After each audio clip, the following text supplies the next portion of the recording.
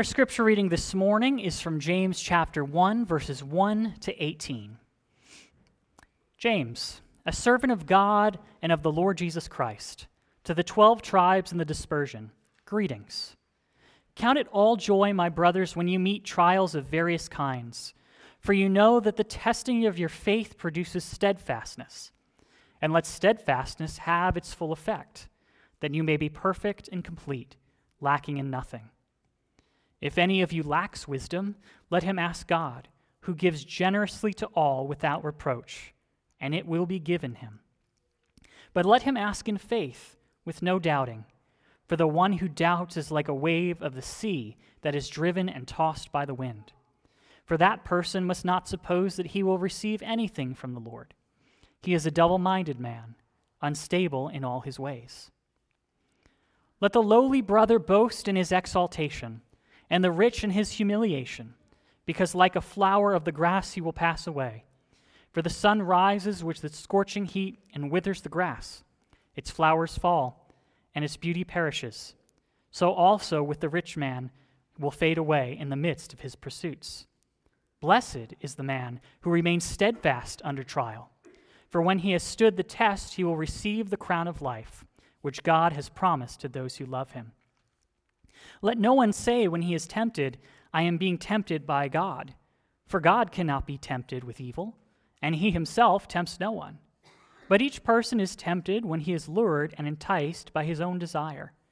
Then desire, when it has conceived, gives birth to sin, and sin, when it is fully grown, brings forth death. Do not be deceived, my beloved brothers. Every good gift and every perfect gift is from above, coming down from the Father of lights, with whom there is no variation or shadow due to change.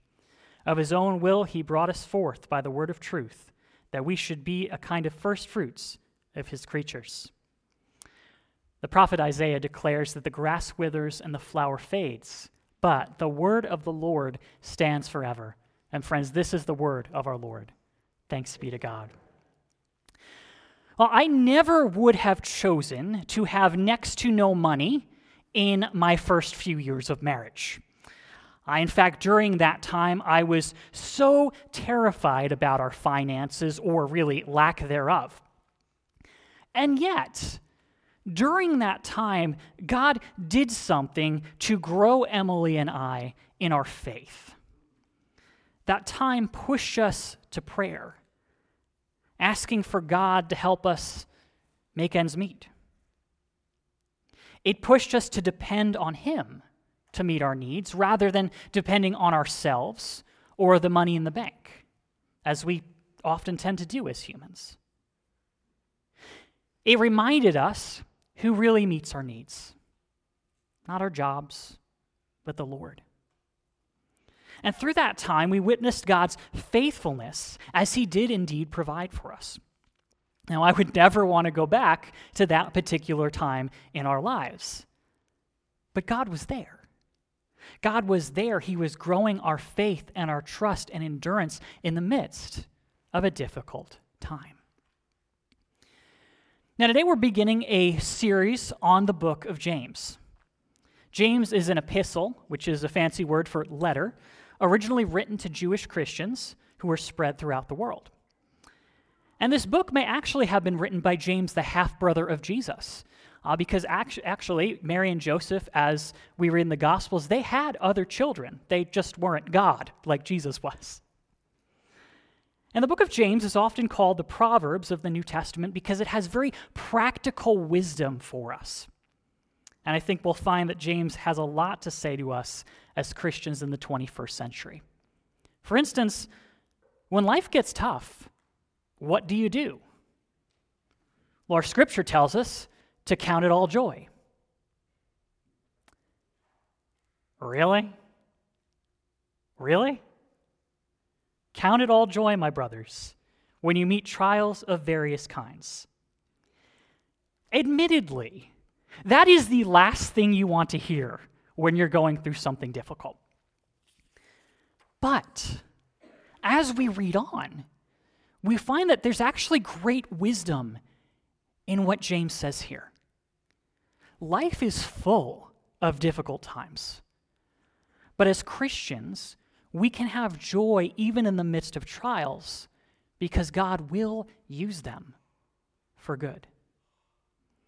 Now, joy in trials is not happiness at a bad situation. Rather, it's contentment at what God is doing in and through it. We're to consider it a joy when facing trials, not because the trials are fun or good, but because of what they produce in us. James isn't saying we should be happy that we're going through something awful. He's not telling us to say things like, I'm so filled with joy that my dog died, or that I was diagnosed with cancer, or that my boss is Satan's cousin.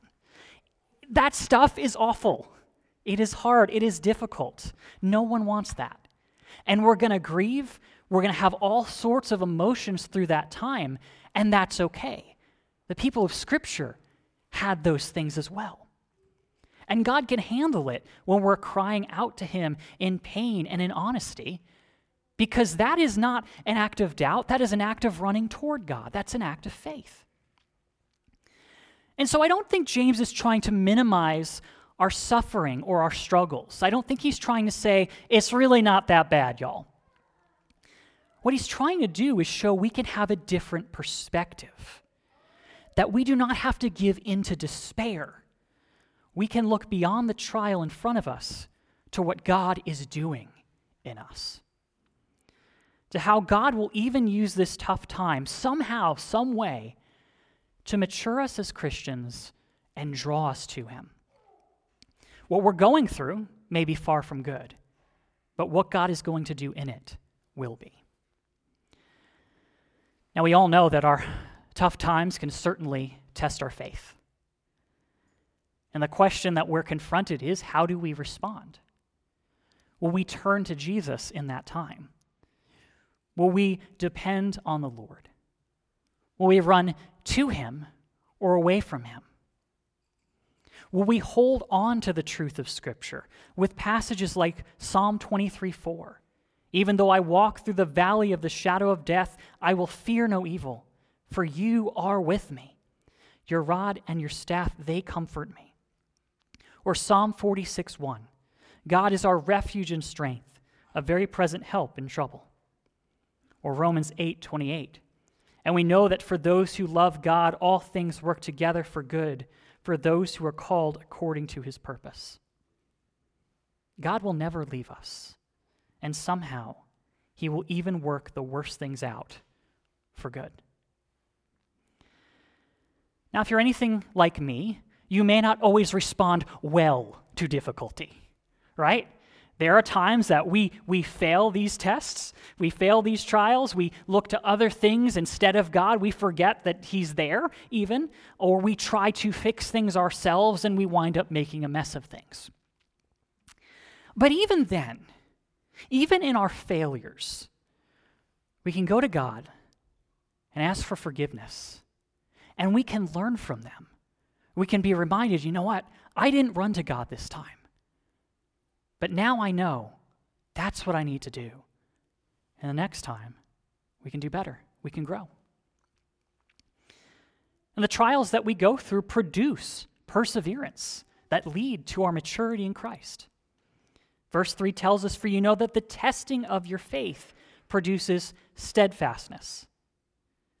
As we endure trials, trusting in the Lord, we build more and more perseverance, more and more endurance in our lives. And when we let that endurance have its full effect, it leads us to being perfect and complete. Now, those words are not talking about like absolute 100%, you're an absolute perfect person. No, the idea there is that you have become mature, that you have then what you need through the things that God has brought you through in order to live the Christian life. Each and every difficult situation is an opportunity to depend on God and grow in our faith. Now, how exactly does that happen? How can difficulty produce endurance in our lives? Well, I'll give you an example. We can see this in training for a marathon. When you first start running, you're out of breath really quick. And yet the more you train, the more you push yourself, the more endurance you build. You go from being able to run for maybe a minute and then being completely out of breath and keeling over to being able to run for a whole mile, then 2 miles, then 3. You build up your endurance to the point where you can run that marathon.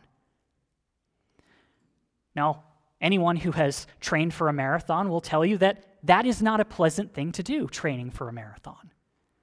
But by doing that, you build more and more endurance, little by little, day by day.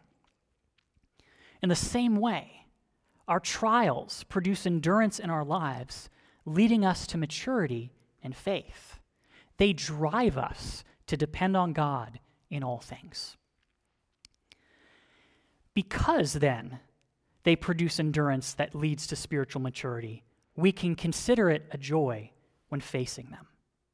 The trial and the pain, again, it may not be good, but how it can grow and transform us. That is what is good. That is what we joy in. Blogger Kristen Weatherall writes, "We do not count trials as joyous, just as a mother does not call the pain of labor and delivery pleasant. Rather, we count what God is doing in and through those trials as joyous. And what is he doing? Increasing our faith, making us like himself, teaching us Christ-likeness, molding us into spiritual maturity.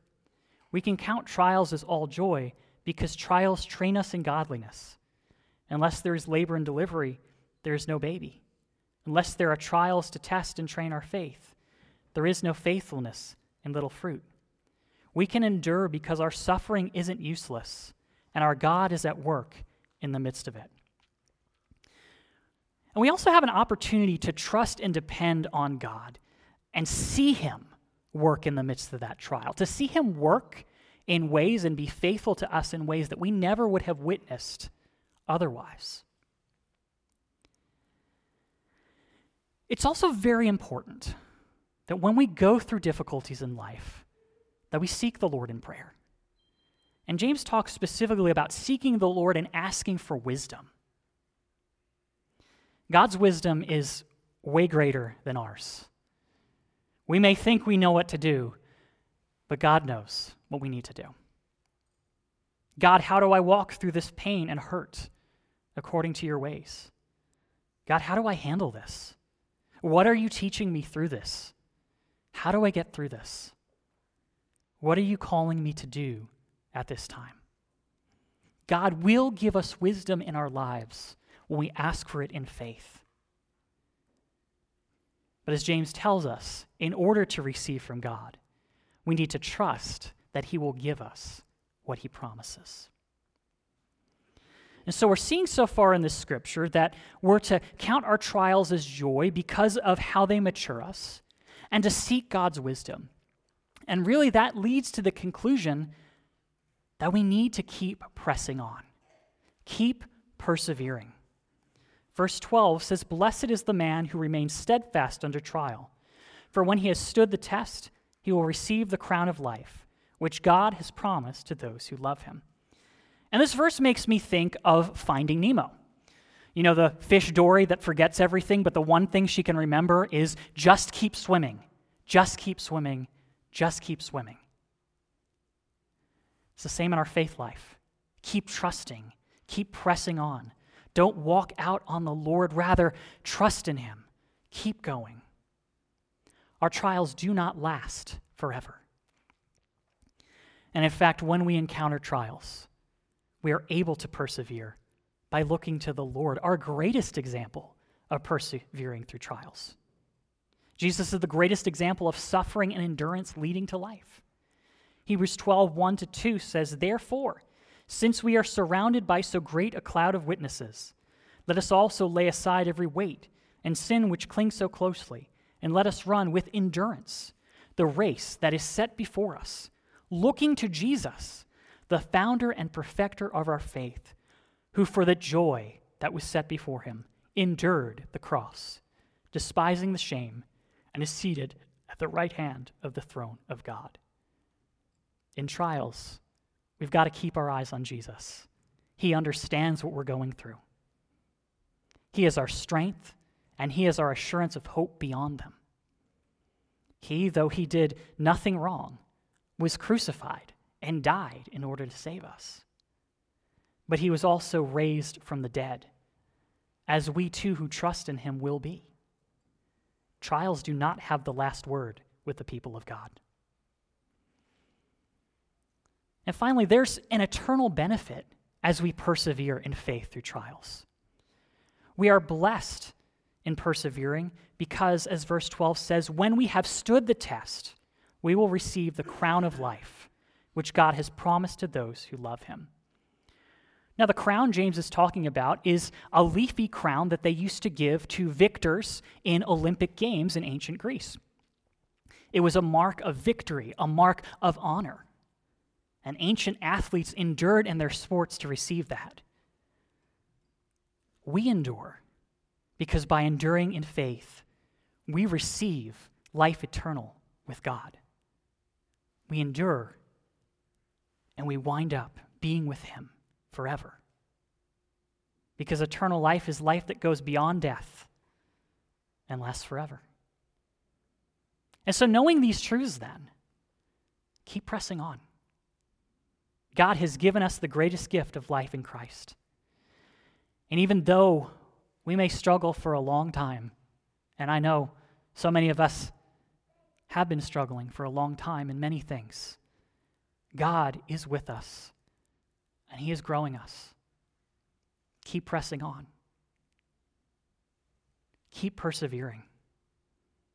We can have joy in the midst of trials, knowing that he is working and that we can rely on him, and he will not leave us. We may not always be happy when we're going through difficult stuff, but we can have confidence in the Lord, even in the midst of trials. Keep pressing on. Let us pray. Lord, you know that life can get messy. Difficulty can come without any notice. And all of us struggle with something. We pray that in the midst of our trials, in the midst of our struggles, that you would show yourself faithful, as we know you are. Help us to have joy even in trials, because you can give us that joy. Help us to hold on to the truth of what you're teaching us in the midst of difficult situations, for only you can take bad things and somehow make good things come out of them. Lord, help us all in the midst of our trials to keep pressing on and keep our eyes focused on you. In Jesus' name, amen.